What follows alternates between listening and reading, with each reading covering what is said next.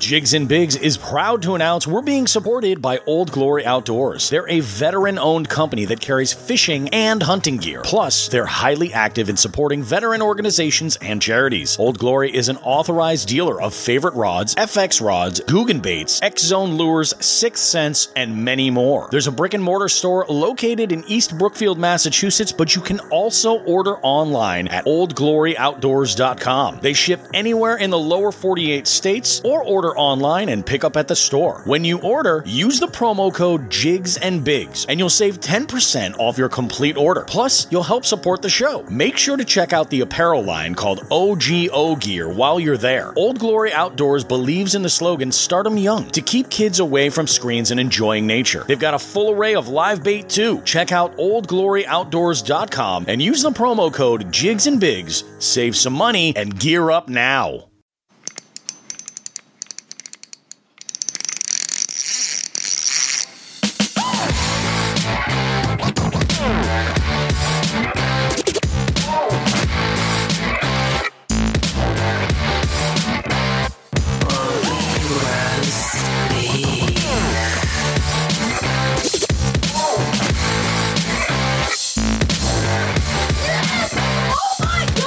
Hey guys, how you doing? Bobby Roast Beef here for another episode of Jigs and Bigs, and we've got a good one for you. We've got a real banger, if you will. Let's go ahead and get into this intro because there's a lot to cover. There's actually a whole lot. So I'm actually recording this a little bit later than I normally would. Episodes, I tell people that generally they drop for Tuesday morning, and I'm recording this now on Monday at 7 p.m. That's usually quite a bit later than I normally do, but the reason why I'm doing this so late is so I can give you as up-to-date as possible information for the Chronic Trips Elevated Virtual Fishing Tournament standings. Get you all that information as up-to-date as possible for when the time is that we drop the episode. So that's why I'm doing this. I've got a lot to talk about today. Let's go ahead and start with the list, like the newest thing that's going on. You may have noticed that over at the Instagram page, and if you've listened to any of the episodes in the last day or so, there is some new artwork. There's a brand new logo for the show. It's the main logo that shows up on on Apple iTunes, not for the individual episodes. I'm still going to try to maintain changing those periodically, but we do have a new logo, and there's a really major reason why that's the case, is because now there's merch available. There is Jigs and Bigs merchandise available. We got hoodies, we got t-shirts, we've got long sleeve tees, and as a matter of fact, in one of the designs, we actually have unisex tank tops and women's razorbacks. There's two different designs going. There is the logo design, which is a pretty good logo. I kind of like it. I'm a little biased here. I did design it myself, and I think it does the job. I really like it. I was looking for something really, really simple and recognizable that gets right to it, and I think that did. And then there is another line, a collection, if you will. The collection is called the Blackheart Collection, and it's only available, all the garments are only in black. That's where you have the tank tops and the razorbacks and the hoodies, all that good stuff. And it's got a little bit more of a fine line design, and it's just black and white, and it's a little more stylized, I think. And, they're available if you would like them. So where do you get all of this stuff? Well, it's really, really easy. I'm going to be leaving in the show notes. So if you open up the podcast and you look at the more info section and most players, you'll see that there are show notes available that you can look at. Sometimes I put important information there, either links sometimes with the guests, or I'll put, in this case, I'll be putting a link for the merchandise. If you want to go and jump in there, you can go ahead and get some. Or all you got to do is go over to my Instagram page and visit me on Instagram. And I've changed out the link in the bio. For the most part, everybody kind of understands that this is a podcast. It's available on all sorts of podcasting platforms. Mainly since we've established Apple Podcasts, it's become a major flow of traffic. Apple Podcasts, Spotify, of course, Google Podcasts. Those are the three major big ones. But we have some other smaller ones like Pocket Cast. We've got Podbean. We've got a handful of other services out there, and they basically do the same thing. They get your podcast data, they deliver it to you with a notification that it's waiting there for you, and then you can go ahead and download it or listen to it by streaming. So that's how that stuff works. I don't know why I'm explaining that to you. Anyway, the whole idea is that we've got merchandise available. I've changed out the link on my Instagram so that you can get there easily. Go to the store, order the things that you like. And right now things are done as a campaign, but there's no minimum. So as soon as you order, once the campaign is over, they're only going to be available for about 3 weeks each time. And once you order, at the end of that 3-week period, boom, they're going to ship everything right out to you. You'll be good to go. And I believe you can get free shipping on 5 items or more. So if you get a bunch of people together and you order some stuff, it'll be awesome. More designs will be coming in the future. That is a fact. We're going to be adding, in fact, I had a conversation with Sean the Fisherman. We did some fishing over the weekend, and we spoke about the idea of doing an actual Sean the Fisherman t-shirt. Coming up with an idea of what it might look like, and, coming up with sort of a way to style it and make it interesting, as well as a Sean the Fisherman hoodie. And there will be other things that we'll be putting out there. I've got a couple of one-liners that I use when I'm on the water, and I think that they could be just fun to utilize and could be a lot of a good time. So look forward to that. There will be new designs added. And of course, of all the social media, we're going to be dropping all that information on when these things are available. So essentially what I'm getting to is this. New merchandise and the current merchandise that we have available for you means that you can represent your favorite fishing podcast. You can look fantastic doing it. You can keep yourself warm and dry at the water. And on top of that, you can support the podcast directly. In fact, that's the most direct way that you can support the podcast is by purchasing merchandise. It's a big deal.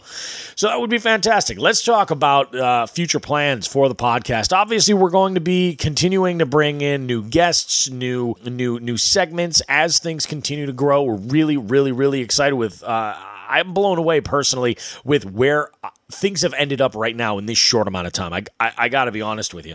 Now, one of the things that I really want to focus on, and it's been really difficult to even kind of like wrap my head around during the whole quarantine epidemic, quarantine pandemic period that we've kind of been going through, actually through the entire life of this current podcast.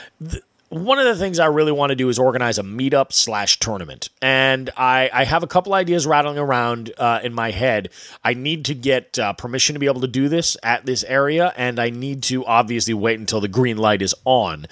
So I am doing a lot of research on my end right now to sort of learn how to provide a good and fun tournament experience. It's not going to be anything crazy, but it'll be a lot of fun, and it will be a virtual style tournament where you'll be able to get together, compete, have a great time, and it'll be a whole lot of fun. We'll have some prizes and stuff to give away. It'll be great. It'll be a whole lot of fun. What else do we have? Oh, I guess it's that time. It's that time. We got to talk about the Chronic Trip standings and review. Now, you guys know from previous episode that this whole tournament's going down on the app called Fish Donkey, and it runs from June the 1st until the end of the month, the entire month of June, and it's been kind of crazy. So here's what I'm going to do.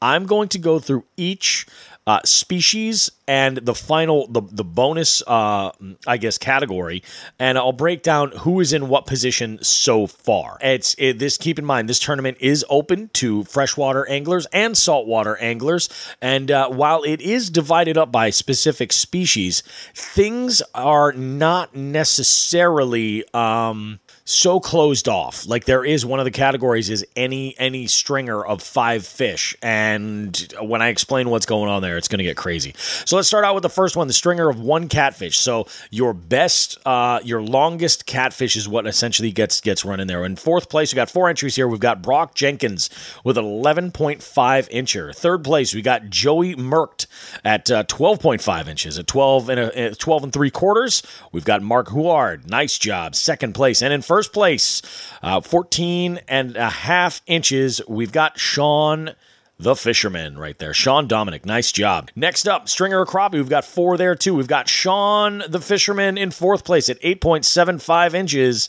for crappie. We've got Joey Merkt at a 10-inch crappie. 2nd place is Mark Huard with 11.75 inches in longest crappie, and Devin McDaniel with a foot 12 inches crappie. Nice job.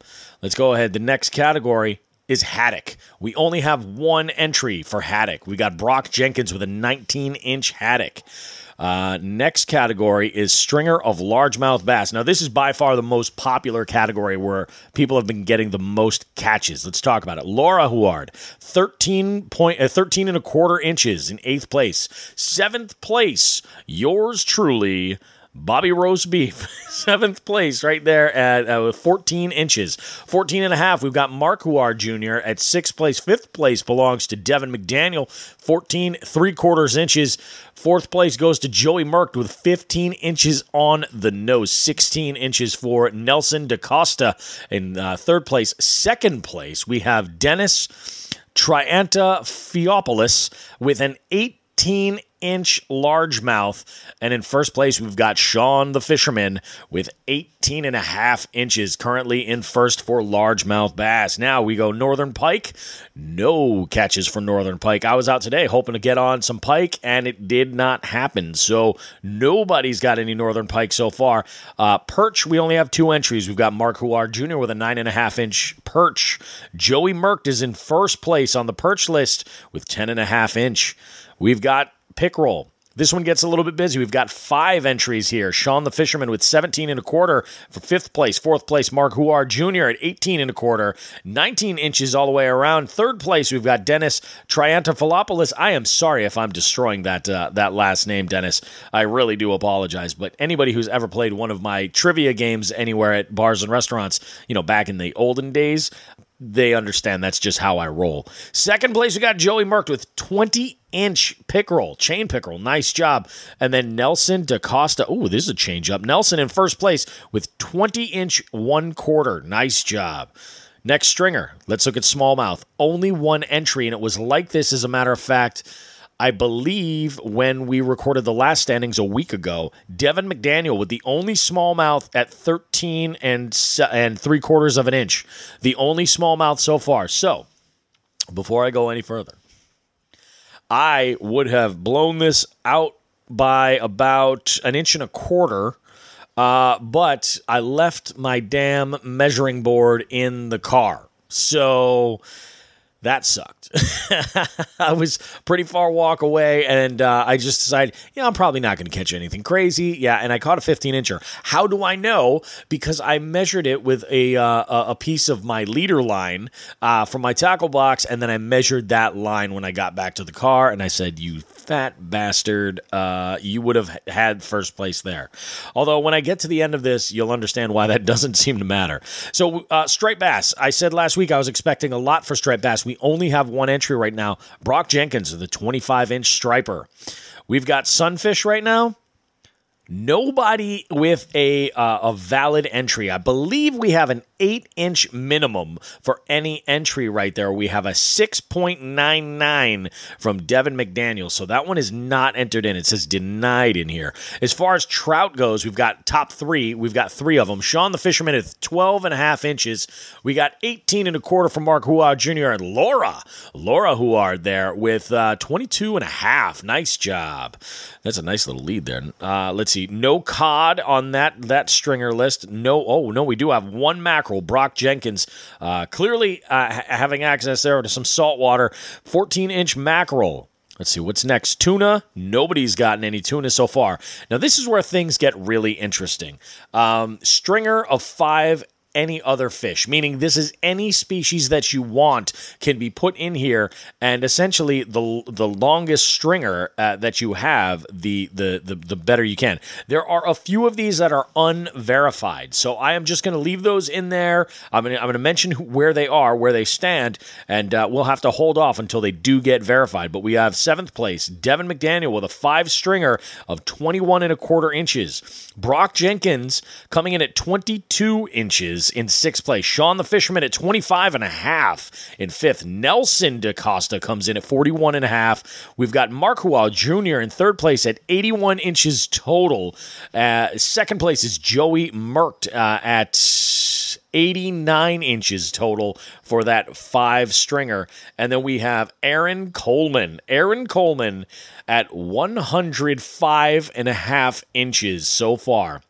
Now, this is what I want to go ahead and explain, guys. We have, so two of these are unverified. One of them is Sean the Fisherman in fifth, unverified. That's just yet. And then Joey Merck. That only means that the ruling authorities have not gone through and checked these off yet. It may just be that they haven't gotten to them. There may be, some of these catches may just be too new to have been verified by judges. So keep in mind that there's a couple positions that might shift around a little bit depending on how things work. Odds are these will all be verified. All right, so Stringer of 5, we have a lot of different species in here. We have, let's see. I mean, I got to look at the pictures here, but we have some sunfish. We have, which was under the 8 inches. We have some people that are entering in largemouth, which makes sense. If you have a largemouth to enter, go for it. We've got, let's see, what is Brock entering here? I'm not even sure what this is in the picture. My saltwater species identification is terrible. Let me just cut to the chase, guys. We have in first place, Aaron Coleman has 3 fish in total, one of which is a 43-inch shark. So that happened. And if you've seen the meme, that's why I was looking for some pike today, hoping I could go and get like a 40-incher there and help in the main event, but did not seem to work out that way. But anyway, that is the Chronic Trips elevated virtual fishing tournament standings currently, right now, where that stands. Now we still have, we've still got 2 weeks to go here. No, even more so. We're only one entire week all the way through, so we still have like 3 weeks here to go. So if you're not involved here, and if you've got access, or maybe you want to go and do a tuna charter in Gloucester, I'd be down if you're a game. You should go ahead and join. So all you got to do is go to Fish Donkey and search for Chronic Trips. You'll find everything right there. And if you don't have a bump board that's up to snuff for the tournament, you can actually order it directly through Fish Donkey. They'll send it right out to you. And it's relatively inexpensive too. I think it's like $13, which is not too bad. And it's pretty solid. Anyway, that does it for the standings there. Let's talk about my week of fishing. My goodness. All right, so I had fished most of the week for 2 or 3 hours here or there in between, mainly fishing for the tournament. So I had one situation on Thursday. I got out a little bit late, and my goal was, because I knew I was kind of getting banked in the largemouth bass category, I decided I was going to try out a brand new area and go for some smallmouth and try and get ahead there. And I went to a spot, and this is just like I said, I went out and I caught a 15-inch smallmouth on a drop shot, and it was just perfect conditions. It was gorgeous. And, of course, I didn't have my board, so I was not able to enter it. That sucked. But I will be going back to that spot and hopefully redeeming myself with an even larger smallmouth. We'll see how that goes. So that was Thursday. Friday, we turned it around, and I met with Sean the Fisherman, and we went out. We took a little road trip. We did some kayak fishing. Now, my last kayak fishing excursion was extremely frustrating. The wind was crazy. We had big boats all over the place. It was just bananas. And, it really kind of left me thinking, like, is this really, like, something I'm going to do? Like, is this where I see me spending my time kayak fishing? Or is it that I like fishing more than I like, getting myself and orientating myself around?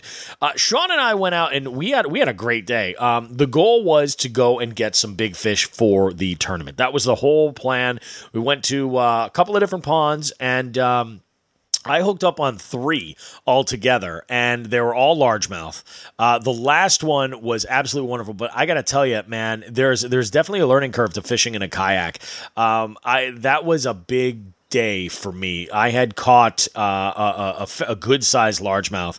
I don't know that it would have put me up at definitely wasn't over 18 inches or anything like that, but it would have brought me up from, I was in last place at this point, and it would have helped me out a little bit, at least for my fragile ego anyway. So what ended up happening was this. I had the fish, I had netted the fish, put the fish in the net right there in the boat, and the fish is kind of flopping around a little bit and kind of flops out of the net. But I'm thinking to myself, no problem. He's still on the jig. I'm good. This is great. So I go to pick up the rod and put a little tension on that hook so that he's not going anywhere. And as he flopped out of the net, the jig popped right out of his mouth, which was just heartbreaking. Now, I'm trying to reach and grab him. This is all happening as I'm fumbling for my phone, by the way, so I can take the pictures to enter the score, or enter the measurement. And as he does this, he flops around one more time and self-released himself. But I'll tell you what, it was a really fantastic day. It really, really was. It got me started. It started me thinking about, maybe looking into picking up a kayak and making that a regular sort of thing for some of the bodies of water that I fish normally on the bank, and just try to enhance that experience a little bit more. It might not be such a bad idea. I had a really great time on Friday. So then it brings us to Saturday, and I got together with my good buddy Paul. You remember Paul from episode 2. I got to have Paul on again. It's been a little bit, but Paul and I went out. We hit 4 bodies of water. Paul caught 2 or 3 pickerel. One of them was a really pretty decent size, actually. The other 2 were small ones. It was our 4th body of water we had gone to, and I had caught the dinkiest of all the dinks, like ever. And I needed that fish. I needed that fish to bite. I really did. And it did. I didn't get skunked. I felt pretty good. Also had somebody who recognized me from Fish Brain, who happened to be fishing that body of water, stop by and said hello. So it was cool, meeting some people who had, kind of social media and in various directions sort of kind of crossed our paths, which is kind of cool. And it was so that was Saturday. That brings us to Sunday. Sunday I didn't fish. That's it.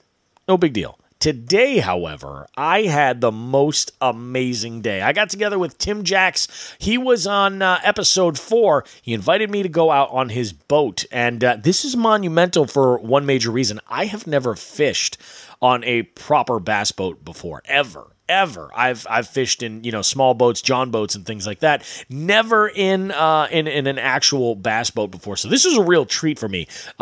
Just to be able to have like the space and the mobility, and it was great. I mean, I fished the back of the boat, and I got on 2.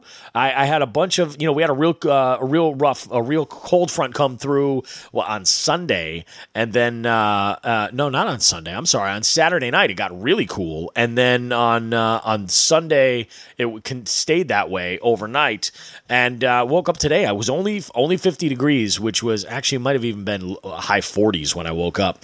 Got out there early and it was cold, so the bite wasn't fantastic, but I still got on 2. Both of them were too small to really do anything for the tournament, but I caught a smallie and then I caught an LMB, which is great.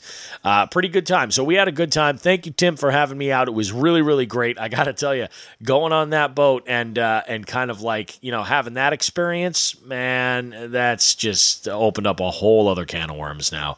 You are not kidding. So, guys, what's in store tonight or for today's show? Let's talk about this. I got Jordan Capone. Jordan is a North Carolina guy who, I'll let him tell his story. He's not originally from North Carolina, though. Well, he'll tell a story how he got there. He does a lot of fishing. He's about to be married. Our paths kind of crossed through Wild Bill at Hookset Hoodlums. That's how things kind of tied together, all via Instagram. And he definitely likes to get out there and get them. Jordan's a good guy. He absolutely is. In fact, in this episode, we had a listener contact me and ask me some questions for some advice, some fishing advice, and not really feeling like I am the appropriate guy to be giving fishing advice necessarily. I kind of put Jordan on the spot a little bit, and I said, let's team up and do this together. And he was game for it. So it worked out really good. Hopefully, we can at least give some ideas to an angler who's looking to get creative. So that's ultimately all we can do, right? Anyway, guys, we're going to go ahead and hear from Sean the Fisherman, and then a word from our sponsors, and we will be back with Jordan. And I think it's going to be great. We'll see you guys on the other end. Sean.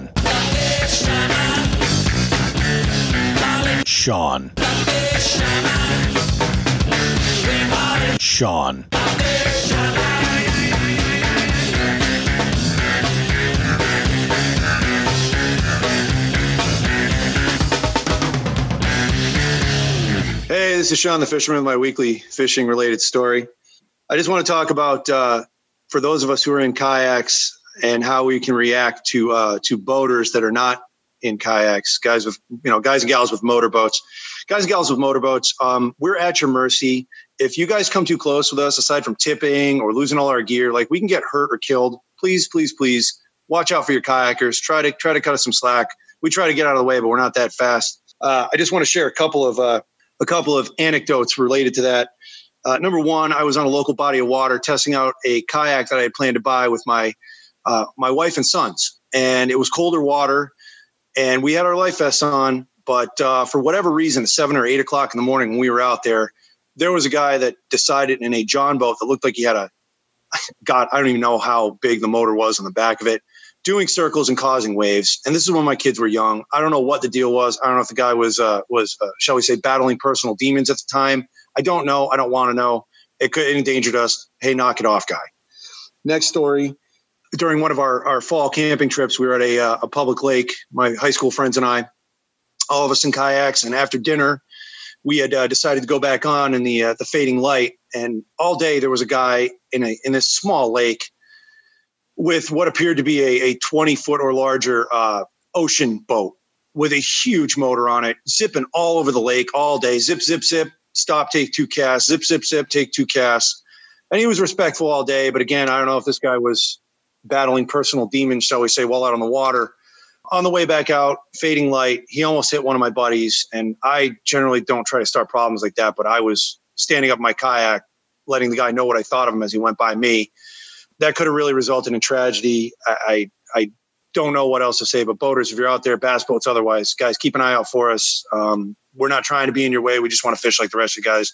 Thanks for the consideration and have a good week. I have Jordan Capone here. You may know him on Instagram as JC Swag Fishing. This guy has one hell of a profile right here. All kinds of great pics all over the place.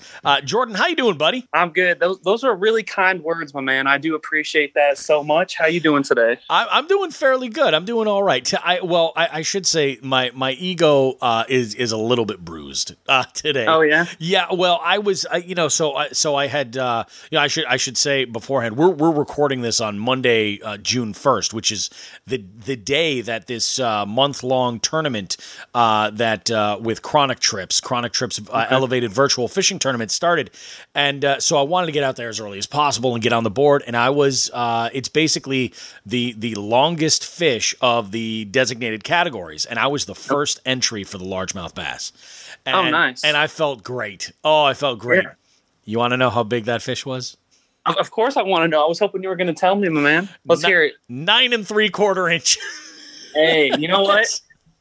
It's something, you know what I'm saying? I got on the board. Well, it was a short-lived victory because I then beat my own entry by a couple inches. I got an 11.5, and then I was dumped into third. There's a couple of 15s and 14s. So I'm on the board still. So I'm going to take it. It's a win in that. But so hey, know what? That sounds like a pretty good day of fishing to me. I mean, there's days where I'm lucky if I even get one fish, and if it's even below 9. Yeah. I'm still happy with it. So that sounds like a great day to me, my man. That's what I say. I'm like, even little fish count, I mean, if nothing else, and you got to make sure to get them back quick so they can grow up and be giants. That's the idea. Exactly. Awesome. So here's what we're going to do. Now I'm serious. Your profile is fantastic. I appreciate that so much, seriously. I have some questions about like Instagram specifically, and we'll get there, but I kind of want to know a little bit about the story of how it was that you fell in love with fishing. Now, you and I spoke a little bit through Instagram DMs, and you had mentioned that you're originally from Canada? Yes. So I'll start at the very beginning here. Perfect. Okay. So basically, I was born in Toronto, Ontario, Canada. I guess Mississauga, technically. But I was, my dad, he was actually a marine biologist for freshwater. So he used to go, we used to call it the bush. That's what we called like deep in the forest. It's like the bush, the brush, you know what I'm saying? Yep. So he used to go out there and he used to study these like unnamed lakes and rivers and ponds and stuff like that.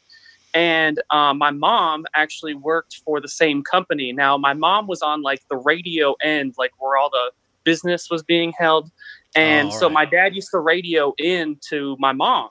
And basically they found each other through this like little radio. And my dad was like, I got to take you on a date when I get home. Oh, no kidding. And my mom was actually really into fishing herself at the time. So basically, like, fishing is in my blood. My dad's always been fishing. My mom's always been fishing. I mean, I've been fishing since I was literally in my mom's tummy. Like, the second I was born, I was on a boat. My grandparents always loved to take us fishing. That's awesome. We used to troll around for walleye a lot. That was like one of the things we did the most was walleye fishing. Oh yeah. So, and walleye is always good to eat. So, we were always well fed all the time. That's what I keep hearing. Everybody says the same thing. They're like walleye is one of the best eating freshwater fishes you'll ever have. Yeah. And it's like a whole other style. Now when you fished up there, were you near the Great Lakes? Yeah, so I was the closest to Lake Ontario. Now, my true passion for fishing didn't come later in life, and I was probably around like 7 or 8. And my dad was like, "Hey, I'm gonna buy a boat." Yep. And I was like, "Yeah, man, like I'm totally down." He's like, "Are you gonna come with me?" Because it was like my dad's my best friend. You know what I mean?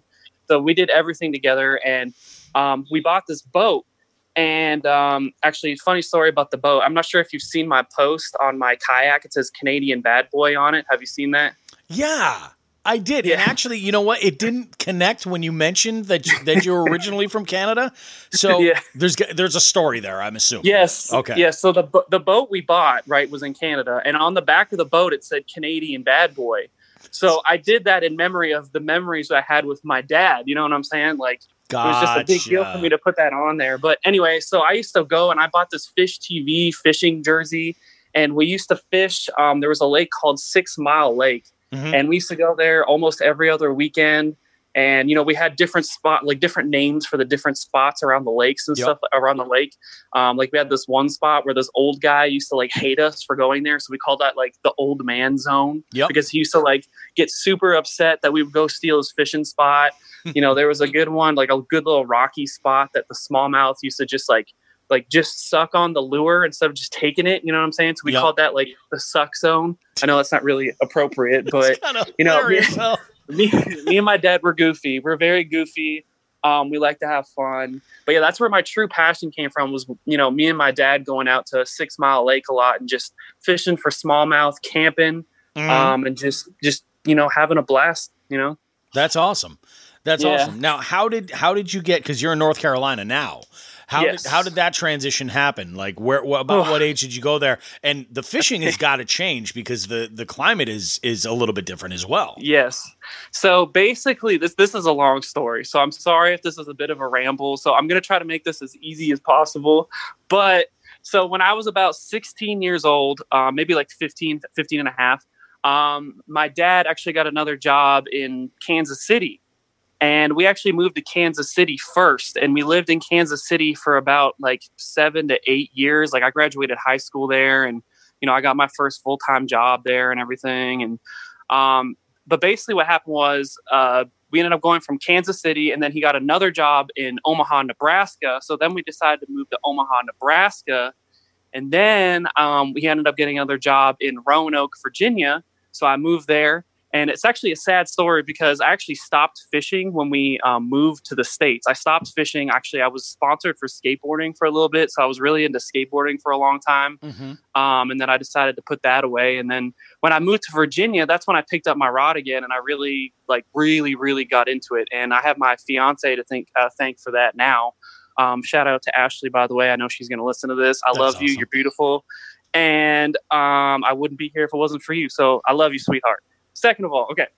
So basically when I moved to Virginia, my parents decided to move back to Omaha, Nebraska. And I was like, I'm going to stay in Roanoke. I'm kind of tired of moving. I want to, start my own life and everything. So they moved back to Omaha. I stayed in Virginia. And long story short, I met my fiance, Ashley.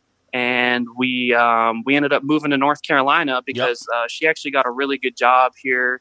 It's like her dream job. And, I obviously was going to go with her. So we moved here and I got a job here. And then, so now we're in North Carolina. That's awesome, man. Yeah. Everything kind of happens though for a reason. Like when things line up like that, that's awesome. And you guys are getting married? Yes. Awesome. Actually, it'll be next month. So. Oh, very nice. Excellent. Yeah, Good for you. it's been a little difficult though because of everything going on right now. Oh. But we're trying to keep it open, and I'm trying to have my family come from Canada still. Yep. And it's been kind of a disaster, like a mess, but we're trying to keep it going. So, we've been praying and hoping that everything's going to work out. And just like you said, everything happens for a reason. That's one of the reasons why we're here. Actually, is we took that as like a sign that we needed to be here.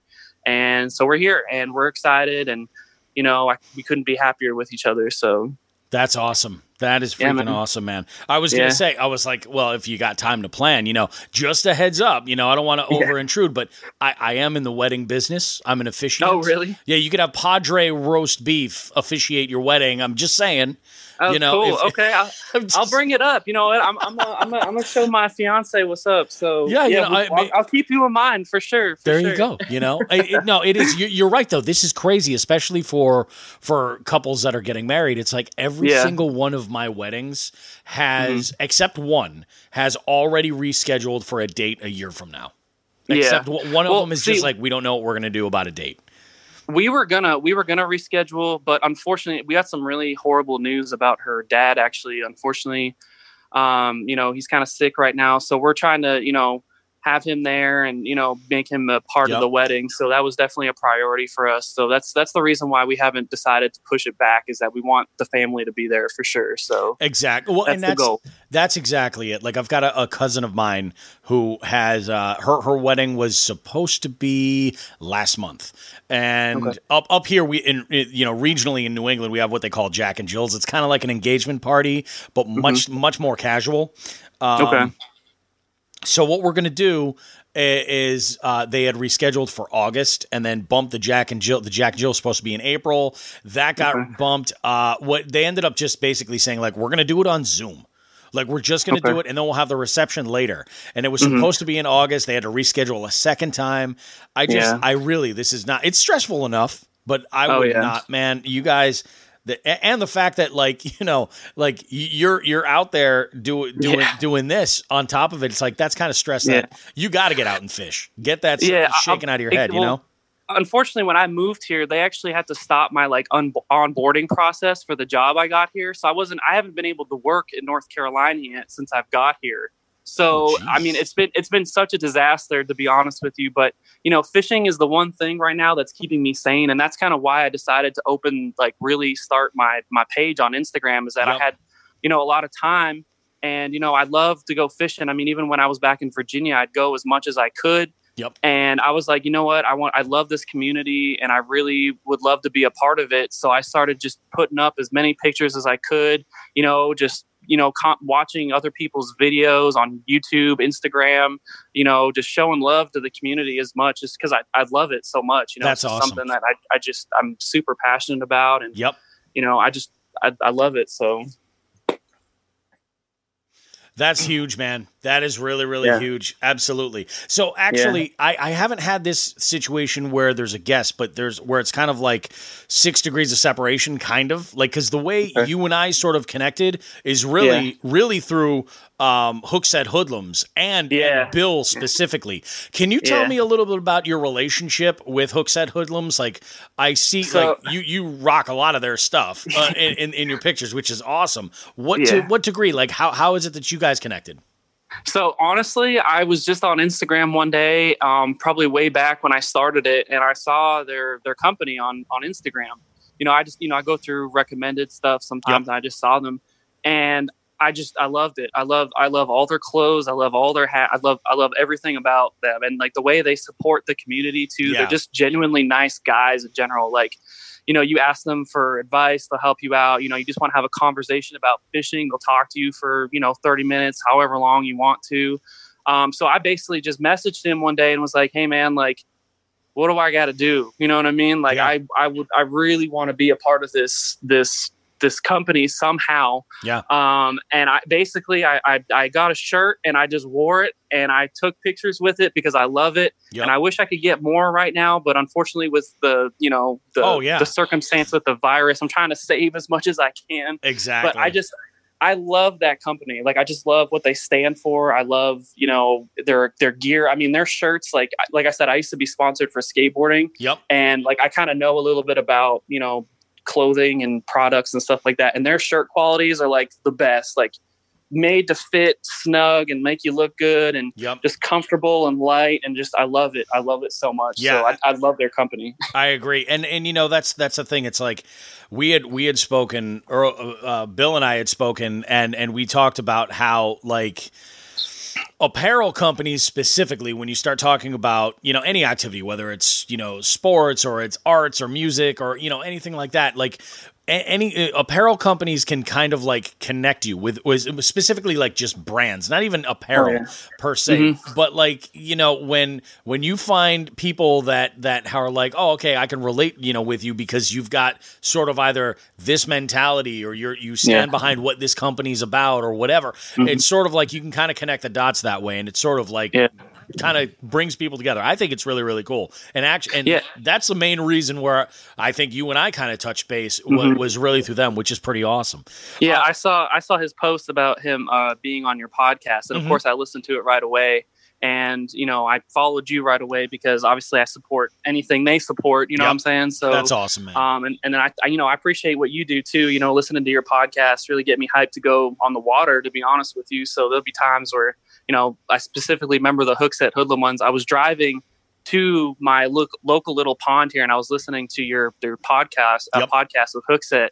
And I was like, man, I'm ready to go fish. Like, I'm ready to catch some fish today. I don't know. I don't remember how it went. It probably wasn't that good, to be honest with you, but I was excited to be on the water for sure. It's funny because I did like the same thing. That was a big inspiration when I started doing this, because I'd get up in the morning and, you know, first thing I'll do is I'll brew a pot of coffee. Always, you know, I'll brew a pot of coffee. I'll, you know, get my gear together, and then I'll leave to head out. And while I'm driving to wherever it is that I'm going to fish, I'll generally try to put my mindset in with that. So I won't listen to music. So I'll listen to a podcast or something. And I'd find myself getting hyped up listening to like The Bite or Tackle Talk. And I'm like, yeah, this is cool. Let's go fish. And then, you know, exactly. You hook up even with the dinkiest of fish and you're just like, yeah, I'm awesome.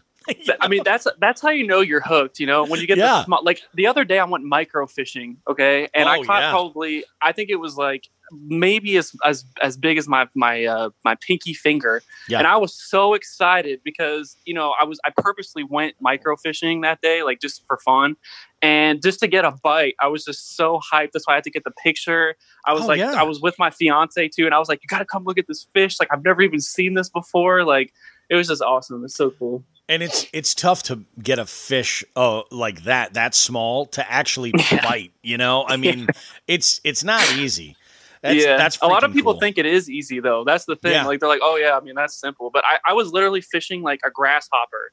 And the hook, like, I could barely see the hook with my eyeballs. You know what I'm saying? Like, oh yeah, it was rough. And it took me a good like 2 hours to actually get a fish in the boat. Like, I had a few bites, and that took me a while to actually get that photo and to get it, you know what I'm saying? Like, to get it in the boat. So for sure. Yeah, it's difficult. But I have a question for you, my man. Fire away. So we were talking about getting hype, right, towards fishing. Now, I got to know, because everyone's got at least one. What's your fishing, like, what's your hype song? You got to have a song you listen to get you hype sometimes. You know, sometimes you need something to just crank it out, full blast out the window. What you got? So, all right, this is the song that does it. There's actually two. So there's two. Okay, you need a playlist, you know? I will, there's actually two. It depends on the setting, and I just kind of cross them over because like my main job is I'm a performer, you know? Okay. Like, I mean, it's stupid to think so, but like I perform game shows at bars and restaurants professionally, like 5 nights a week, plus like, you know, weddings and, you know, other events like that. Cause I've been a DJ now for 26 years, 27 years. That's gotta be fun. Is that fun? Oh, it's got to be fun. It's the most fun. But I also I do conventions too. Like I'll go and there's a DJ convention I usually do in Vegas, and then I do one in Atlantic City. So there's actually 2 songs. One of them is by this like funky kind of jam band called Lettuce. which lettuce. I think is hilarious for the Alex Perrick reference. I was going to say, shout out to Alex Perrick there. So. Lettuce. And the song is called Mount Crushmore. Okay. It's a few years old, but it's an instrumental, and it's awesome. Mount Crushmore. I might even I'm writing play this it. down, by the way. Yeah, absolutely. I might even put that song, Mount Crushmore, in this episode on the tail end of it. I think it would be worth it. Yeah, definitely. The other song is kind of a weird song that I discovered on Instagram. Oh, where was it? Yeah, I discovered it on Instagram, and I wasn't 100% sure. Like what I thought of it, I guess, and initially, it's called High Roller, and it's called High Roller. Yeah, It's an EDM song. Nice. It's called. Okay, now we're talking my language. Yeah. Now we're talking. It's by Pegboard Nerds. Okay. And it's kind of like almost like EDM trap, but like I said, I'm a 43-year-old guy. Like I don't listen to 43-year-old music. You know what I mean? I'm impressed. I got to admit, I'm impressed. I wasn't expecting the EDM today, so no. I'll give you a clap. I'm clapping for you right now. Good job. And I also I can put on. There's an artist from Chattanooga, Tennessee. Originally from Chattanooga. I think he's in Colorado now. His name's Husky Burnett. And he plays like this punk blues style of music. Nice. It's killer. And anything from him, I'll listen to, and it'll get me hyped. That's like early morning music, or you got to make a playlist. You know what I'm saying? I think I do. And post it somewhere. It'd be so weird. I mean, my taste in music is so diverse. Hey, I think everyone thinks that, though. Everyone thinks their music is weird, but at the end of the day, like, music's music, So, yeah, you like what you like, Exactly. 100%. That's a really good idea. I should do that. I should make a fishing. Yeah. And just share it. Oh, I love that. So let's... Dude, I got your back. I got your back on that one, I promise. Let's talk fishing specifically. Okay. Now, with you, what's your favorite season as far as fishing? Either be it for your own personal preference, like the weather's great, or that the bite is awesome. So I mostly fished in the summer when I was like growing up, just because obviously like with my dad's work and, winters are pretty cold in Canada, so yeah. Oh, absolutely. That fall time is a little rough. So, it's very short lived because we just get dumped on with snow. Oh yeah. But honestly, this year, this is probably the first year I've actually done like spring fishing. Yeah. And I mean, I had so much fun doing spring fishing this year. I mean, it was like bite after bite after bite. Like I was killing it at the beginning of spring, like right when that like cold weather started to kind of go away, and it was like kind of teeter tottering between cold and warm. Yep. I just killed it. And a shout out to Bass Thumb Baits for this one too. So I'm on their pro staff team, but their spinner bait, I swear, like I demolished the fish with that spinner bait, like just one after another. And it was just crazy. So I'd probably say spring. Yeah, springtime was definitely my favorite so far. So it's funny that you say that. Like this spring was your first actual spring fishing, because this is the first spring I've ever had success. Now, oh really? I have I grew up in New England. Like I'm used to the four seasons, very very different from one another. And when it comes to usually the earliest I would normally go out and fish would be the second half of April. Is usually about that time. And by that point, you're missing a good chunk of spring. Like, you're not in the spawn yet for New England, but you're still missing a good opportunity. I was out as early as, I want to say, the last week of February, maybe even the first week of March, as late as that. But I've actually, this is the first year I've ever caught fish in March before St. Patrick's Day. I was like, you gotta be kidding me. Me too, honestly. And I was surprised because I moved kind of right around that time. So in Virginia, it's actually warmer, right? So I started fishing like early spring in Virginia because it was getting warmer quicker. Oh yeah. But then when I moved to North Carolina, now I'm in the mountains. I'm in a city called Boone, North Carolina. Look it up. Real small, but it's really cold here. Like we'd be lucky if it gets over 80 degrees sometimes. You know what I'm saying? Yep. And being on a mountain, the weather is so iffy. Like one day it could be freezing, the next day it's like 80 degrees, windy, snow, rain. Like it could be whatever. Yeah. So when I moved here, I really had to adjust and figure out what temperature the fish are wanting to bite locally. Yep. But if you drive an hour it's completely different. Like I'm not even playing. It'll be like Really? 55 here, and then an hour away. I like to go to this one lake called Lake James. It's one of my favorite lakes to go to right now. But it'll be like 80 degrees there compared to like 60 or 55 here. And that it's big like, of a difference, huh? Yeah, it's a big difference. Like it's pretty wild, but it's nice because like if any direction you go, you can kind of be like, oh, I feel like being really hot today or something. So you go to Lake James where it's 80 degrees. That's true. I went to a lake this weekend actually. It was called Rhodus Lake, I believe. Honestly, not a good lake. I wouldn't recommend it, to be honest. I'm sorry to anyone who goes there, but there was just garbage everywhere on that lake, like on the shorelines. It was just not well kept, and I'm sorry if anyone's a local there, but it was not a pleasant sight to see. Yeah. Anyway, but it was a little bit cooler there. You know, like yesterday was like 70 degrees, and it was nice to kind of be on a little bit of a cooler lake. We had no luck, unfortunately. Yeah. But it was just nice to be on a different body of water. So that's got to be really nice, especially when you're dealing with pre-spawn, spawn, and post-spawn windows, because you could sort of kind of dial in what it is you're looking for. Like if you want to go and get the spawn earlier, go to those warmer lakes, and they might be pushed up shallow that much earlier. You could do some sight fishing, or if you're like, no, I want that post spawn, where they're feeding, where they're basically like completely just gorging themselves after the spawn. Yeah. Exactly. Then you can kind of dial it in based on that. So that is pretty cool. It's kind of frustrating, to be honest. It's a little frustrating because like one day you're fishing so in North Carolina, in Boone, it's just now getting warm enough for the fish to spawn. And I can tell because I can see them all up shallow. You know what I'm saying? Yeah. So you're used to fishing. Like I said, I've been using a spinnerbait a lot. And like their post spawn was like a long time. Because like I said, it took a long time for it to really heat up here. Yep. So I was like using my spinnerbait, just crushing it. And then all of a sudden they just stopped. Like they just completely stopped biting altogether. And then I was like, well, what the heck just happened, And it wasn't like really warm enough to where I was like, oh, maybe they're up shallow right now. You know what I'm saying? Like, so I just started walking around the lake, like just trying to figure out where I could see them, just whatever I could find out.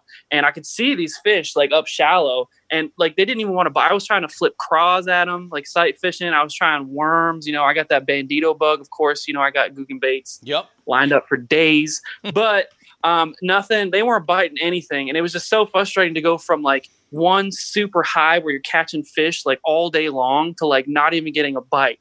But then I go an hour out of the way and they're like post spawn. Some of them are even pre spawn, you know what I'm saying? Pre. And I'm getting bitten all over the place on like Lake James or, some other places. And it's like, holy cow, like what do I throw? It's like you're kind of like always questioning, like, okay, well, the temperature's here. Yep. So I should probably do that, but that might not work because anyway, it's just kind of frustrating to try to figure it out. You know what I'm saying? Oh, absolutely. 100%. Let's go ahead. There's something actually I want to kind of throw out there because this has never happened. You'd be the first guest who this is kind of jumped into. So I got an email from a listener and they want some advice.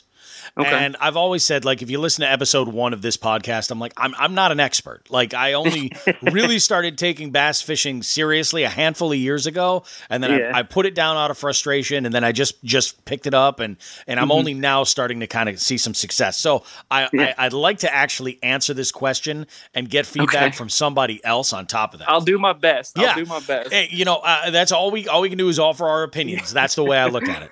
Exactly. So I got an email from a guy named Jesse Clark, and Jesse Clark is from Spokane Valley, Washington, and he writes to the show. He says, Bobby Roast Beef, love the podcast, brother, would love to hear you touch on something I've struggled with. I throw a lot of jigs, plastics, soft stick baits, Senkos. Majority of the strikes have been within the first 5 seconds of the bait actually hitting the water. The fish I catch are in the 1 to 2 pound range. The issue I've been having is losing patience when working a bait. I find myself giving up on the cast after about 10 seconds of my bait hitting the water, and I quickly reel up and then make another cast. How important is patience when working a bait? Do you work it all the way up to the boat or bank? I feel like I could be missing out on big fish. So yeah. This is my opinion, okay? Now, don't take me. I'm going to go ahead and steal this line from you. I'm no professional. There you go. Okay. But I think patience is honestly like everything in fishing. Like it's literally like everything. So, first of all, you got to do what you enjoy. Okay. So if you like to reel and cast, go ahead and do it, man. Because like, if that's what makes you happy, then do it. You know what I mean? Like everyone has a different style of fishing. I always found, you know what I'm saying? So if that's what you like to do, keep doing it. I'm sure you'll get bites, but in terms of you missing big fish, that's always going to be a big question mark, because that terms, like, you have to think about location. You got to think about, water temp. You got to think about, what cover you're throwing in. So it kind of just depends on where you're at. But number one is always have fun. So go and throw whatever you want to, and, have fun with it.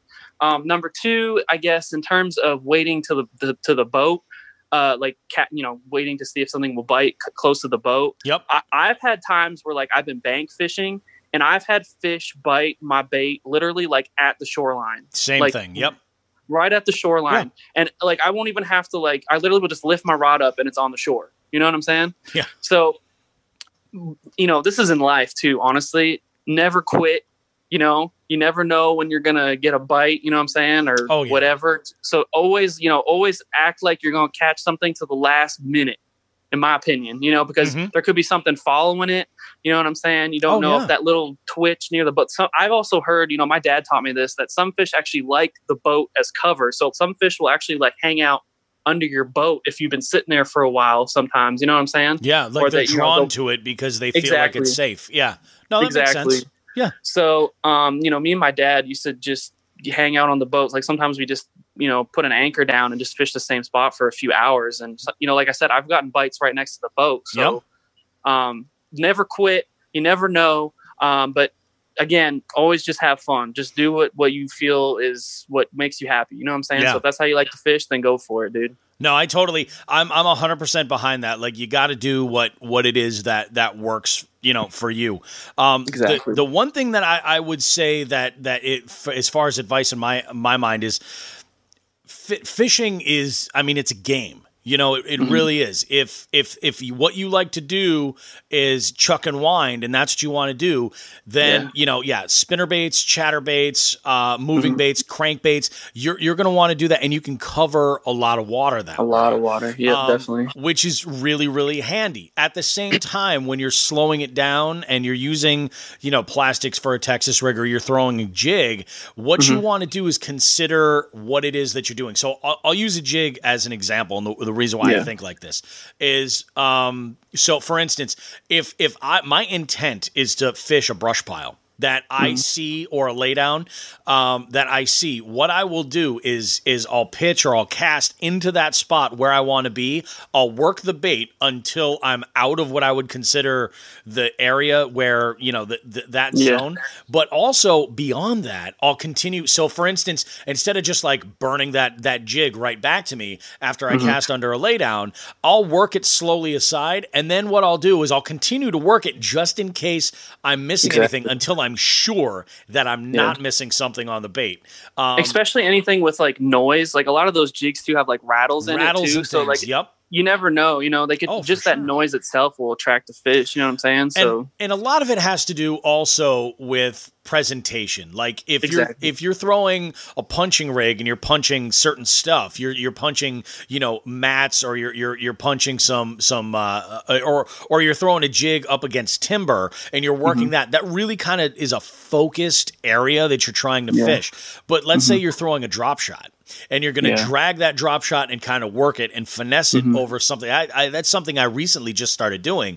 Yeah. You can make that bait work for you. And I especially like to use the example of a drop shot because it's in what you would consider the strike zone for an even longer amount of time. So take advantage of that and use that finesse action. The other thing too, especially with and he mentioned Senkos and stick baits, they take a little bit of time to actually get on the bottom. And depth is huge. And when it comes to Senkos, there's an action that comes with that natural free fall. So make sure that your baits are getting to the bottom if they're supposed to, and then work them slowly. So one of the for fishing Senkos, like weightless Senkos, it's one of my go-to. Not even wacky rigged. I'll rig them on an offset worm hook and do them as weedless as I can. And what I'll do is I'll make a long cast. and I'll just let it shimmy all the way down, and then I'll pop it twice to get it to lift up, almost like a jerk bait.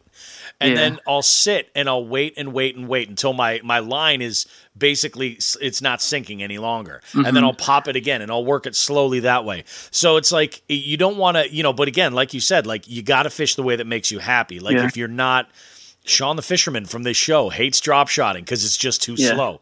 I don't ever expect him to drop shot. It's like you got to do what makes you happy, but you got to be able to find a way to, kind of make it work. So that's awesome. Jesse, I hope that answers your question. Shout out to Jesse for sure. Yeah, Thanks for the sure. question, bro. I appreciate when listeners send feedback, and stuff like that. And I especially love something like that. I was like, this is really good. I should definitely talk to Jordan about this and get some feedback. So that way I'm not just kind of spewing out misinformation.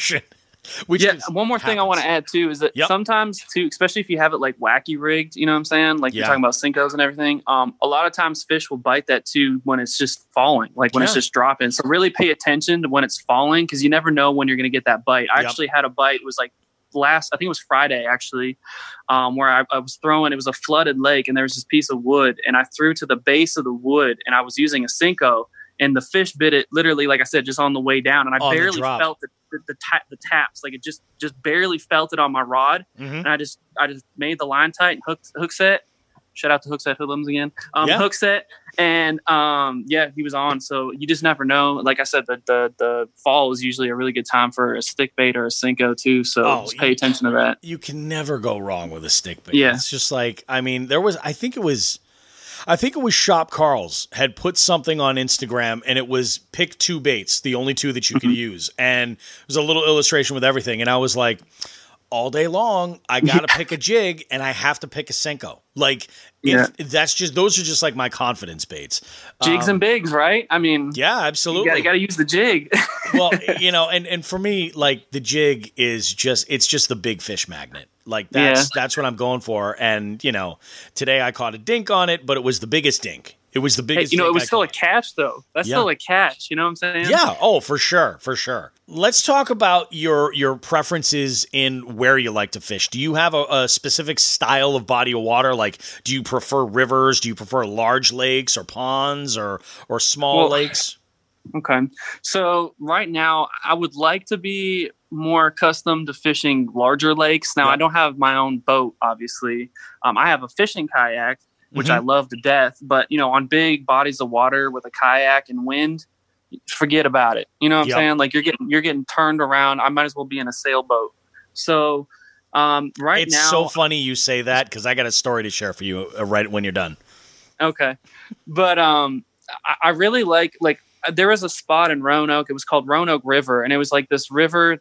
And I just put my kayak in and it was always so peaceful and quiet. And it was just, it didn't really have a lot of fish there, but I loved fishing it so much. Cause like I said, it was always just me on the water. There was like no wind and I just would just casually drift down this river, just pitching.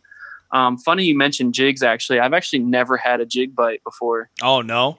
Oh. Yeah, never. I don't know. It's crazy, right? Like I've tried throwing jigs before and I've never had a jig bite. That was me for years. And I was like, it makes all the sense in the world. Why is this? And it was Fluke Master who I had watched a couple of his videos about jig fishing and he said something and I started to look more into it. And I hear more and more people say it. And what they say is that with a jig, you'll get less bites, but the ones you get will be of quality.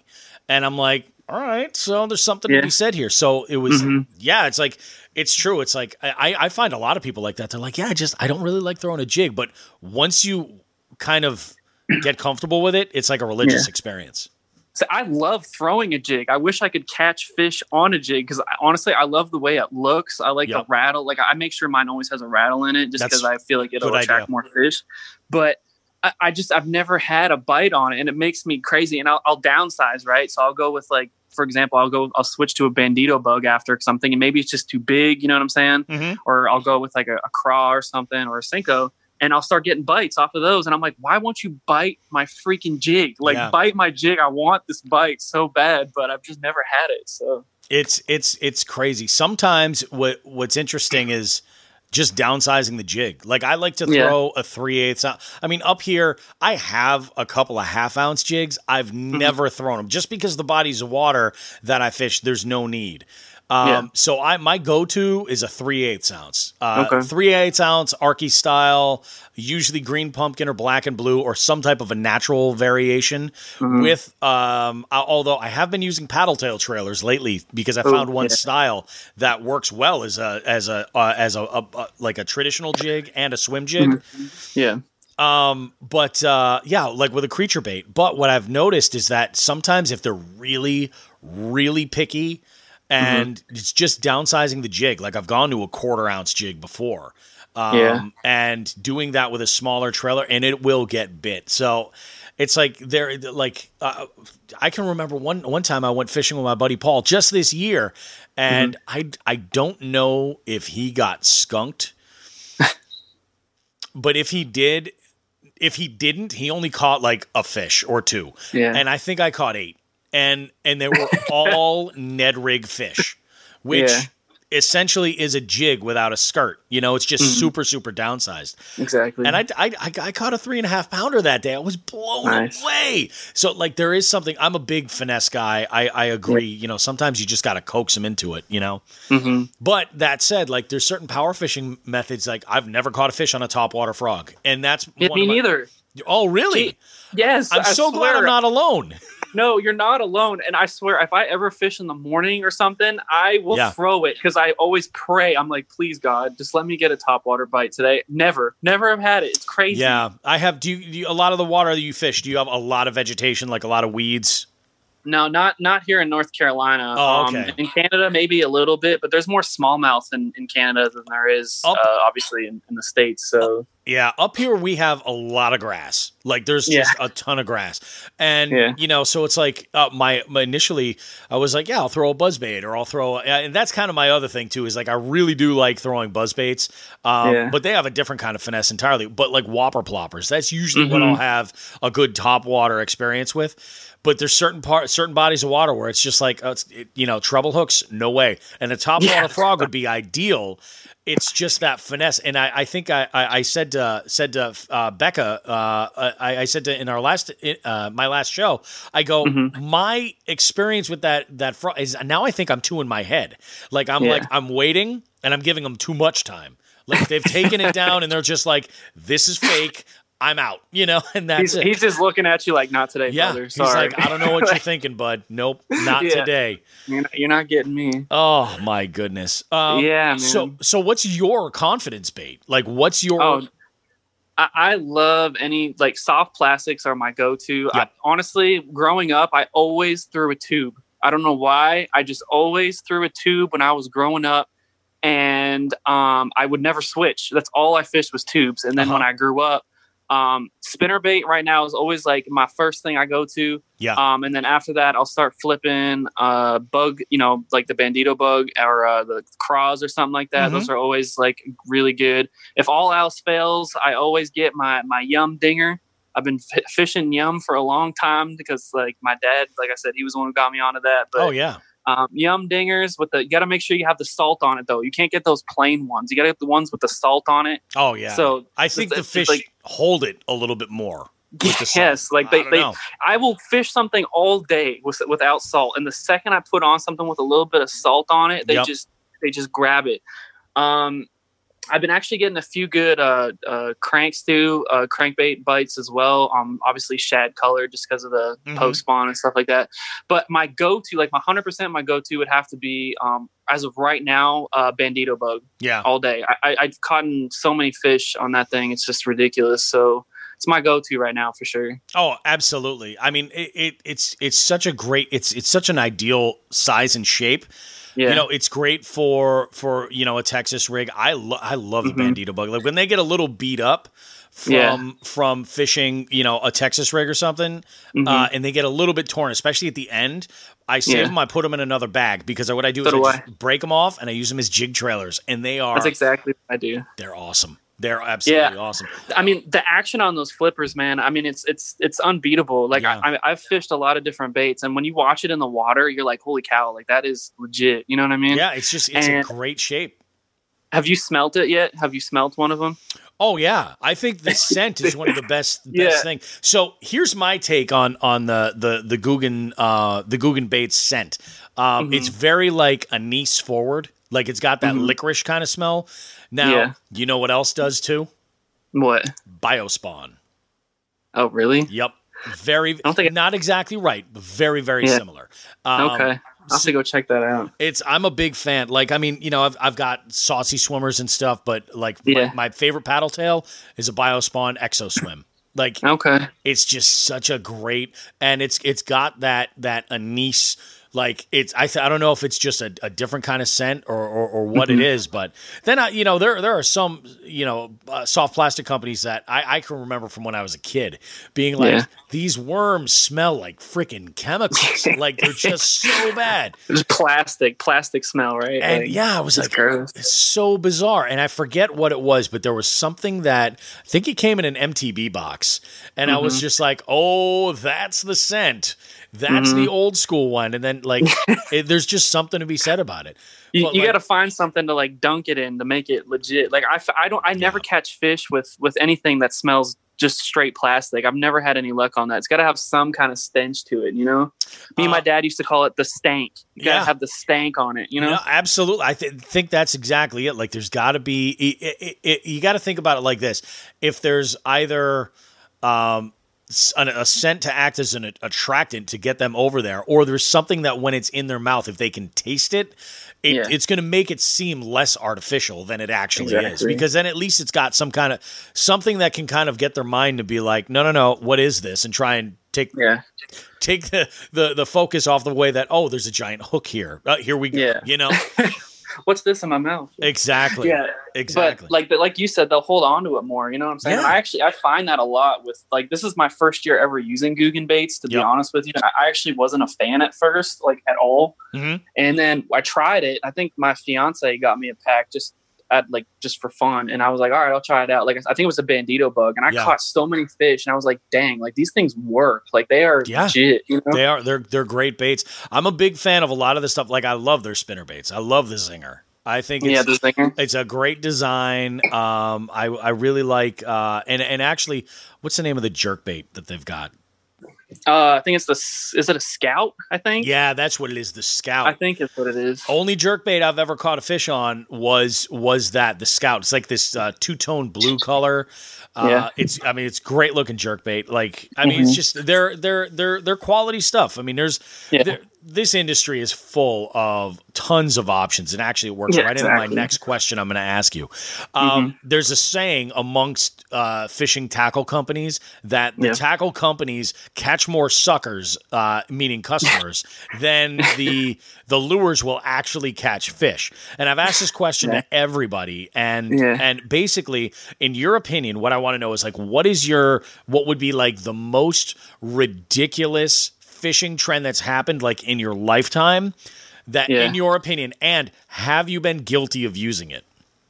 Okay, so I saw one. I don't know the brand or like the name of it, unfortunately. I'll be honest, I don't really pay attention to that, a lot of that kind of stuff. Yep. I have like a few things I usually stick with, and I just use it till it doesn't work, and then maybe I'll try to find, you know what I'm saying? Like I have if I have a brand, I got a brand, and that's it. You know what I mean? Like I'll stick with that brand. Yep. But there was this one thing I saw.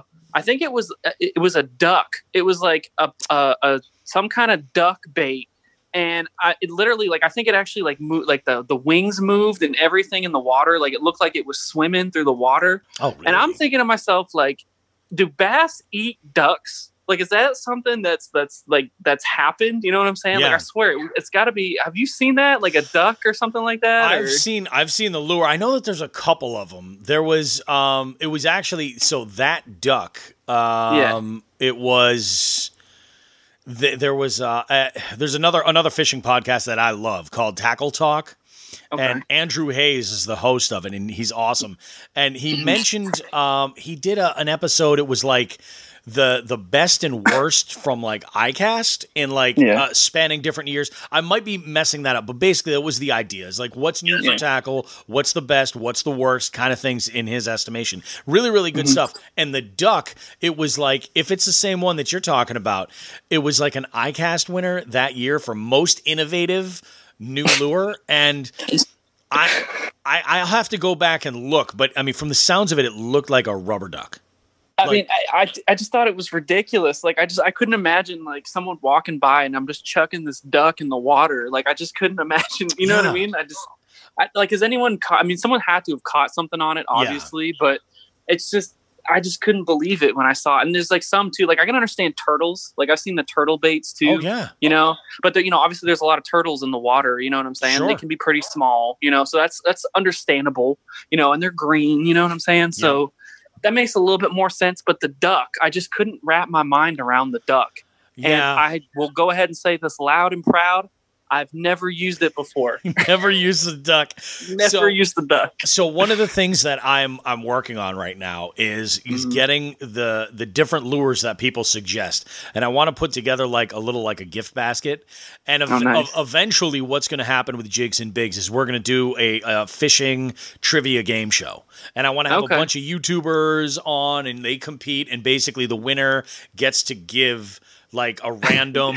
You know, comment on whatever post they have, basically gets to give them this prize. I've already got a couple sponsors in the wings, but the loser actually gets this basket of like rando trendy baits, like the banjo minnow and this duck and Bill Dance's dancing eel and all these random things, and you know, just like a little ha ha ha kind of thing. It'll be kind of fun. Or I'm gonna organize a tournament, and then the winners and losers will get such and such.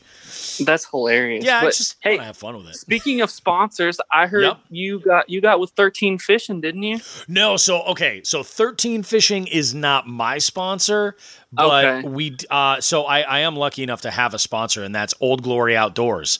Old Glory Outdoors is they're in Massachusetts. They have a brick and mortar store, but they do online ordering. Okay, and they are now a 13 Fishing carrier. They carry their product now. But that's awesome. Okay. Where this works for listeners of my show is that if you go to oldgloryoutdoors.com and you order any of their products at all, you can use the promo code Jigs and Bigs and save 10%. Hey, there you go. Your order there. So that's why y'all should go do that. Do that right now. You like 13 Fishing? I've personally never used any of their products, but I watched a lot of Kicking Their Bass back in the day, and I know they are very, very well made products. Unfortunately, I don't have like a gajillion dollars at my fingertips. Like I've had my reels, they like scream at me right now, like because I don't want to buy a new reel yet, but you know. I heard they're very good products. I would love to try them anytime. So hopefully when I get some cash moolah, we can make that happen. And you know what I'm saying? They're doing a lot right now. Like I know they have a full line of baits. They're a whole lure line. They've got their rods. What's funny is, so this past weekend I had gone out fishing with Sean the Fisherman and his youngest son. We had gone out kayaking, which was very educational for me. I'll get there in a minute. That was a story I mentioned earlier. So we were talking, and he mentioned the same thing. He's like, so what's this about 13 Fishing? And I explained to him that it was from Old Glory Outdoors. They were the ones, the retailer who is carrying 13 Fishing now, but you could, use the promo code and save some money. And come to find out, so he had a spinning rod that he broke. He broke his carrot stick. And then his son was using, I want to say it was an Omen line rod. Okay. One of their Omen rods, I think. And he said that he was really impressed with it. And he's considering looking in that line as well to upgrade and change out some of his stuff as well. So he's like, when I do, I'm just going to use a promo code, of course, and make it worthwhile. I was like, that's great. Yeah. So that helps you out too, right? That helps the show out. Oh yeah, it's definitely goes to support the show for sure. So I mean, the more people do that, the better. Save yourself some money, get your gear, and show some support. It's like the trifecta. Yeah, I mean, you heard it, people. Show the love. Show the love. Absolutely. Now the reason why this trip was so was so educational was that this is the first time I had gone kayak fishing where there were no restrictions on like the boats that were in the water. So you had, that's always fun. And also, I'm a guy with a really wide frame. Like I need a whole lot of kayak first off to keep me up, but the wind was so crazy. I'm a cast counter. Like I will often count the casts while I'm out, so I know. Like I'm like, okay, so I'm over here and I'm fishing X amount. I'm covering X amount of water and X amount of casts. It's just something I do. It's my own mentality. Nice. Cool. I will if I go out, for 2 or 3 hours, I might cast anywhere from 100 to 125, 150 times. Okay. I'll go, and now that's fishing from the bank, and I'll put miles on because I'm like, all right, we're gonna hoof it this way. We'll try because it's a challenge. Bank fishing is tough. Yeah, it is tough. On that kayak, I casted 16 times. Oh, really? in 4 hours. Nice. Yeah, and it was just because I'm like, I'd get myself into a spot, and the wind would just take me, and I'd be going for a ride. I'm like, I got a drop shot out here. I'm trolling, basically. Yeah. Yeah. There are times where you can throw I was throwing a spinnerbait yesterday, and like me too. I was in some crazy wind yesterday, and I was just sitting there. I didn't even reel the rod. I was just sitting there letting it, because I was on the fishing a bank too, right? Yep. So I was just letting it drag me through the bank, and I wasn't even moving. I was just kind of hanging out, and just like you too, there was no restrictions on boats, and there was a million boats on this lake. I'm talking people tubing, sea doers, you had fishermen trolling around for God knows what. Yep. And it was crazy. And my poor fiance, she was paddleboarding. Have you ever heard of a paddleboard before? Yep. Yeah. So she's trying, and she's kind of new at it. So she's not a professional yet. Yeah. So she's still kind of learning. And she was just free. She was just oh my God, I can't stand on this board right now. So we kept having I kept watching her stand up and then get down and then stand up and then get, what I mean? It was just crazy. That's the thing. I mean, we had a close run in with a boat that was way too large for that body of water. So much so that they flipped around right away when they saw how shallow it was getting further up toward the other end of the spot where we were. But they almost hit my Sean's son, on the kayak. And I'm like, you got to be kidding me. Yeah, and that's scary, man. He knows what he's doing. He was just, whipping circles around me easily. Yeah. And that's why if you're taking a big boat anywhere, people always do your research first. Be smart. Figure out if you should have that boat in that body of water from the get-go before you even get there. And they were going way too fast. I couldn't believe they actually, to avoid him, they got closer to the bank, which blew me away because I'm like, if there's a lay down there or a stump that you don't see, you're going down. Yeah, your boat's done. And I mean, he wasn't exactly. It blew me away. I was like, you got to be kidding me. Kayak fishing is tricky. You have to find a spot where there's fish and you're kind of out of the elements at the same time. Because like I said, if you have wind, I mean, I've seen kayaks with the little paddles, you can like riding a bike sort of deal. Yeah. The pedal drive ones. Yep. Exactly. I'm not sure if that would do better in the wind or worse or what, I'm saying? You have more control. Yep. But right now for me, I try to find spots that are out of the wind, kind of on a point that lead into a pocket or something like that. So I can go and hide. But sometimes the fish aren't there. And that's one of the things that frustrates me the most about kayak fishing is that you're kind of limited to a certain area. You can't go way out, if you want to try the other side of the lake or, you're not getting any bites where you're at. You're kind of stuck there until you're done. You know what I'm saying? And exactly. I love kayak fishing. Don't get me wrong. I love it to death. But there are days where I'm like, I wish I had a boat so I can go somewhere else. You know what I mean? So...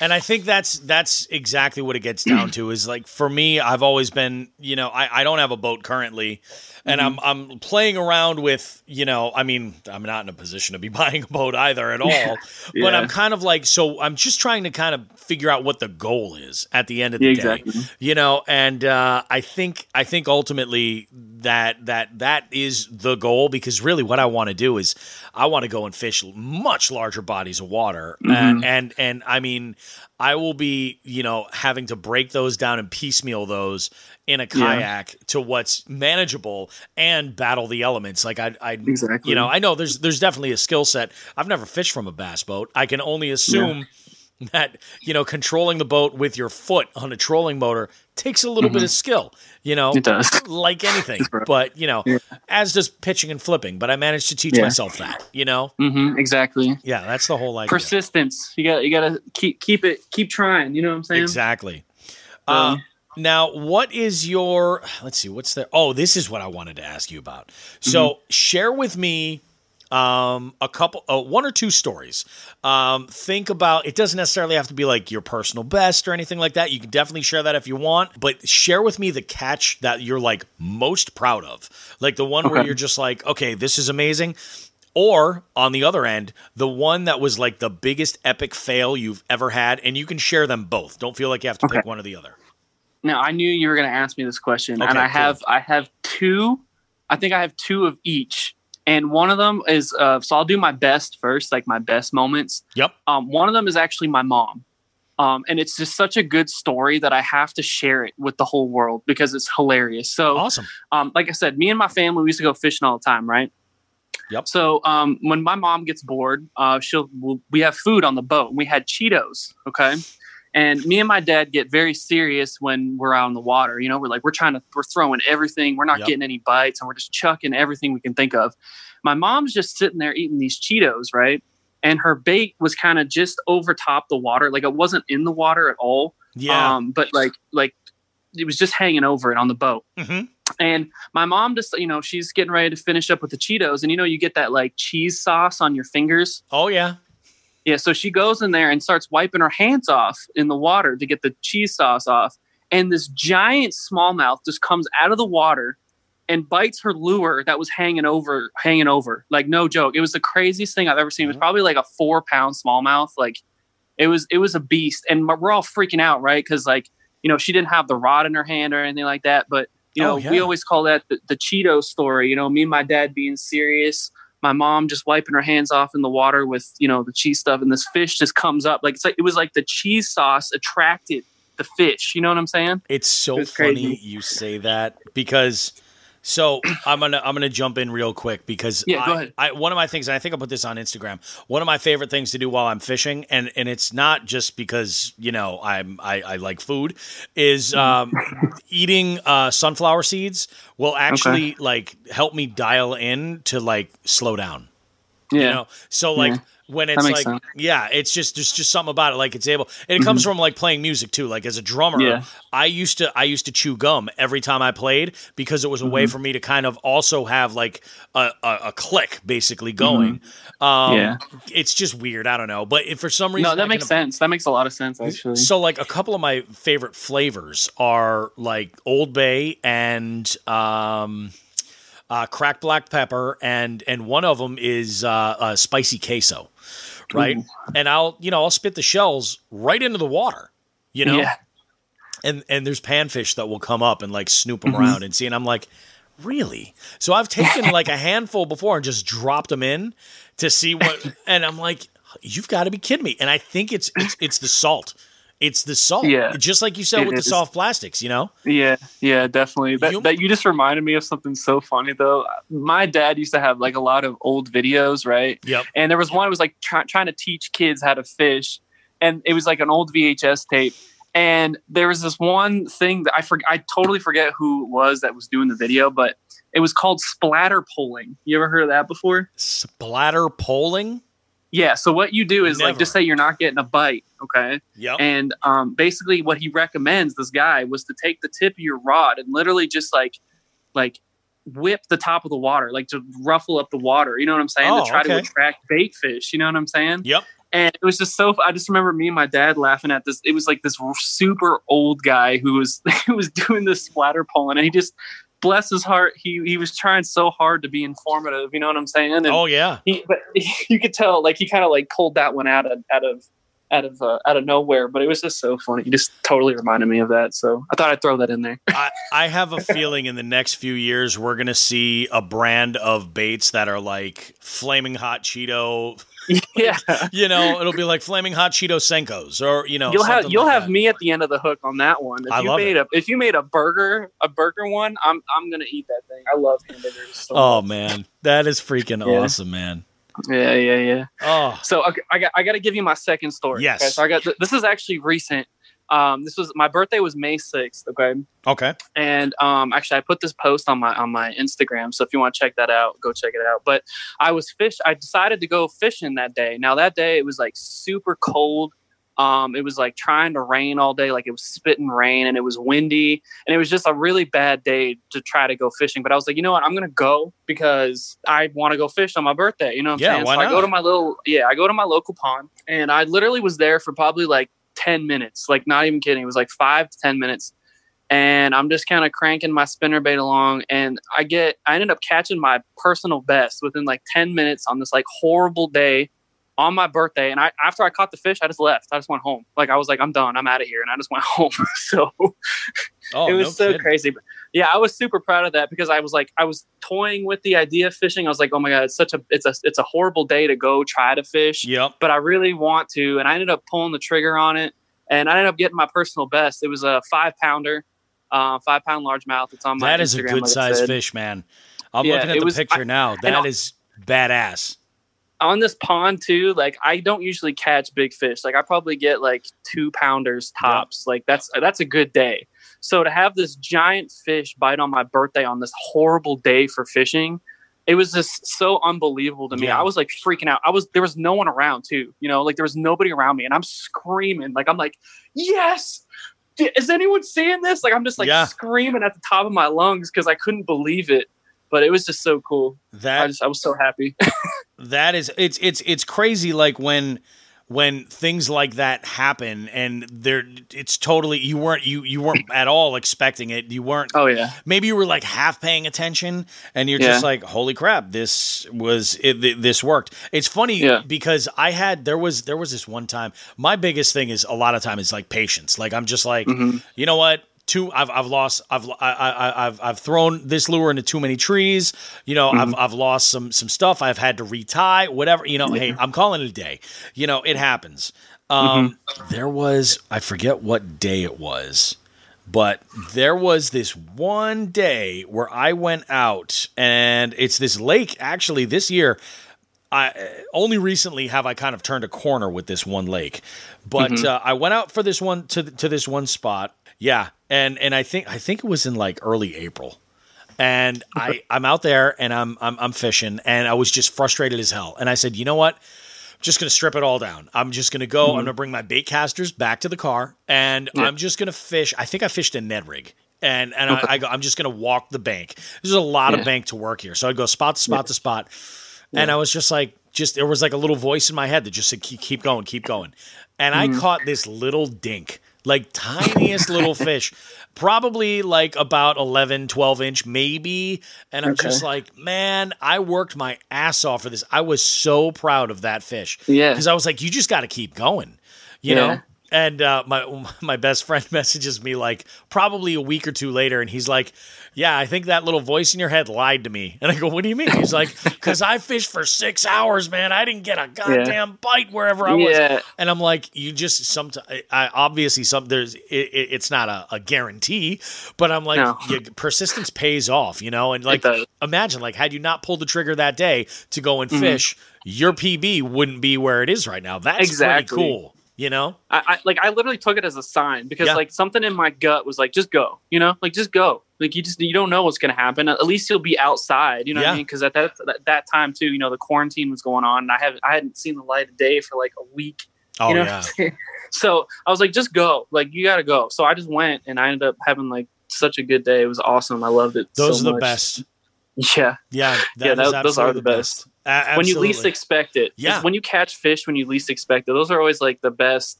Like you just feel so good about that. So yep, 100%, man. Yeah, man. Well, this was awesome, Jordan. Dude. This was really, really good. I do appreciate you letting me be on the show. Honestly, of course. It's an honor, and I feel very blessed. So I do appreciate you asking me to be on here, and I'm looking forward to the future, my man. So before we wrap up, Jordan, do me a favor and promote where people can find you, the best way to get in touch with you and see what you're doing and kind of sharing your fishing adventures. Honestly, the best way to get a hold of me is through my Instagram at jcswag_fishing. I post all my pictures of my fish there. If you have any questions about anything, you DM me. I love getting pictures of fish, like your fish that you catch. Yep. So I'm sharing your stories with me as well. So you can definitely find me there, and just have a conversation with me, guys. So yeah, that's where you can find me. I love it, man. I love it. Sounds good, buddy. I appreciate it. Yeah. Jordan, thanks for being on. Congratulations on the upcoming nuptials. Let me know. Let me know if you need an officiant. I got you. I will keep you in mind, my friend. I will keep you in mind. I don't know if Ashley's going to be like Padre roast beef. What? Who's that? But she knows I'm doing the podcast. She's listened to the Hookset one with me, so she knows who you are. So. Oh, well, that's good. That's good. Awesome, man. Well, hey, you take care. Tight lines. Hey, you too. And get on them. Get on them. We'll see. Yeah. All right. Yeah, brother. Thanks again for having me, man. Take care, buddy. Man, I'll tell you what, I wasn't kidding when I said it was a good show. This was a great show, everybody. Hey, I just want to say thanks to everybody who has listened and left some good feedback on Apple Podcasts, giving us a review, everybody who subscribed over at Spotify. Like, this really means a lot. Seriously, I really, I hope you guys are enjoying the show. It sounds like most of you are. That's really, really great. I'm hoping to bring more and more great content out for you guys in this sort of weird sort of way that I like to do it via audio podcast. Anyway, guys, if a quick reminder, merch is available. You can check the show notes for a link to the store right there. Or if you follow on Instagram, all you got to do is just go right to the link in my bio. Click on that. You guys can check out the logo collection. We got t-shirts, long sleeve shirts, and hoodies in the logo collection. And in the Blackheart collection, we have a separate design, a black and white design, a little bit more fine line. We have we've got 5 different garments in there, including tank tops and women's racerbacks too. So it's going to be good stuff, guys. I am Bobby Roast Beef, everybody. I hope you guys have yourself a great week. I will see you next time. Remember, hit me up on Instagram if you would like to be a guest on the show. Shoot me a message from our Facebook page if that's the case, or just email jigsandbigs413@gmail.com. We'd love to go ahead and answer any questions you have or have you on as a guest. If you want to share your story, that's what it's all about, just connecting anglers and sharing all this good stuff and enjoying the outdoors and sharing our adventures. All right, guys, you have yourself a great one, everybody. We will see you next week.